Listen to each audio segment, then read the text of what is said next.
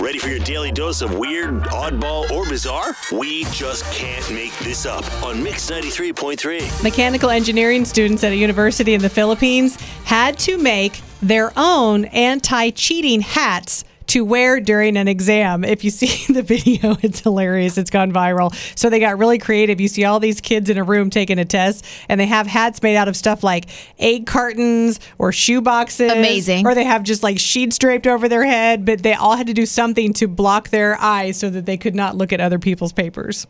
Virgin Australia is trying to make the middle seat on their planes more appealing. So for the next 6 months, they're doing a lottery where you could win over $230,000 in prizes, including tickets to events and free flights. And only the people who fly in the middle seat are eligible to win the lottery. Well, that's fun.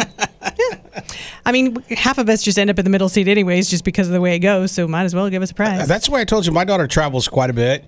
And she's teeny, you know, my daughter. So it's like she'll just wait, and she'll just go in line, and there's always a middle seat open. I don't enjoy sitting in the middle seat. I'm never just going to pick it first. But if I am traveling alone, then, I mean, if I want to be close to the front or whatever, I'll suck it up and do it because who cares? I'm by myself. She just wants to get off the plane faster because she can start working immediately. Yeah.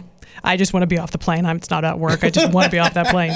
And finally, an 8-year-old boy from Colorado is seeking to be the youngest person to reach the summit of El Capitan in California's Yosemite National Park. Now, as you're listening to Sam, the little boy, and his dad talk about this climb, remember, he's an 8-year-old boy. All I can think of are my boys. There's no way. We're doing a rope ascent. He is going to free a couple pitches and maybe try to lead one. It's a 4-man team, and so the first person goes up and sets the ropes, and then we're going to climb up after. Basically 4 days of hanging from your fingers or hanging from your anchors. There's very few ledges, and so we're going to have to bring up portaledges, which are like nylon cots that you hang on the side of the wall. It's just a big adventure, a big family adventure. I'm most excited to climb with Daddy. What in the world is wrong with this kid? No, That's almost like reckless parenting. Well, obviously, he's a professional or, very experienced climber, and he wants his kids to learn the same thing. But 8 years old, I think he's been climbing since he was 3. Have you seen those videos, which they're fun to look at on YouTube,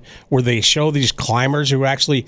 They camp and sleep at night. That's what he's talking about. Yes, but doing that up in the air as that little kid? Yeah. No! Like those little tents that are just hooked to the side of a mountain? There's no way! No! Rocket and Teresa and Tara in the morning.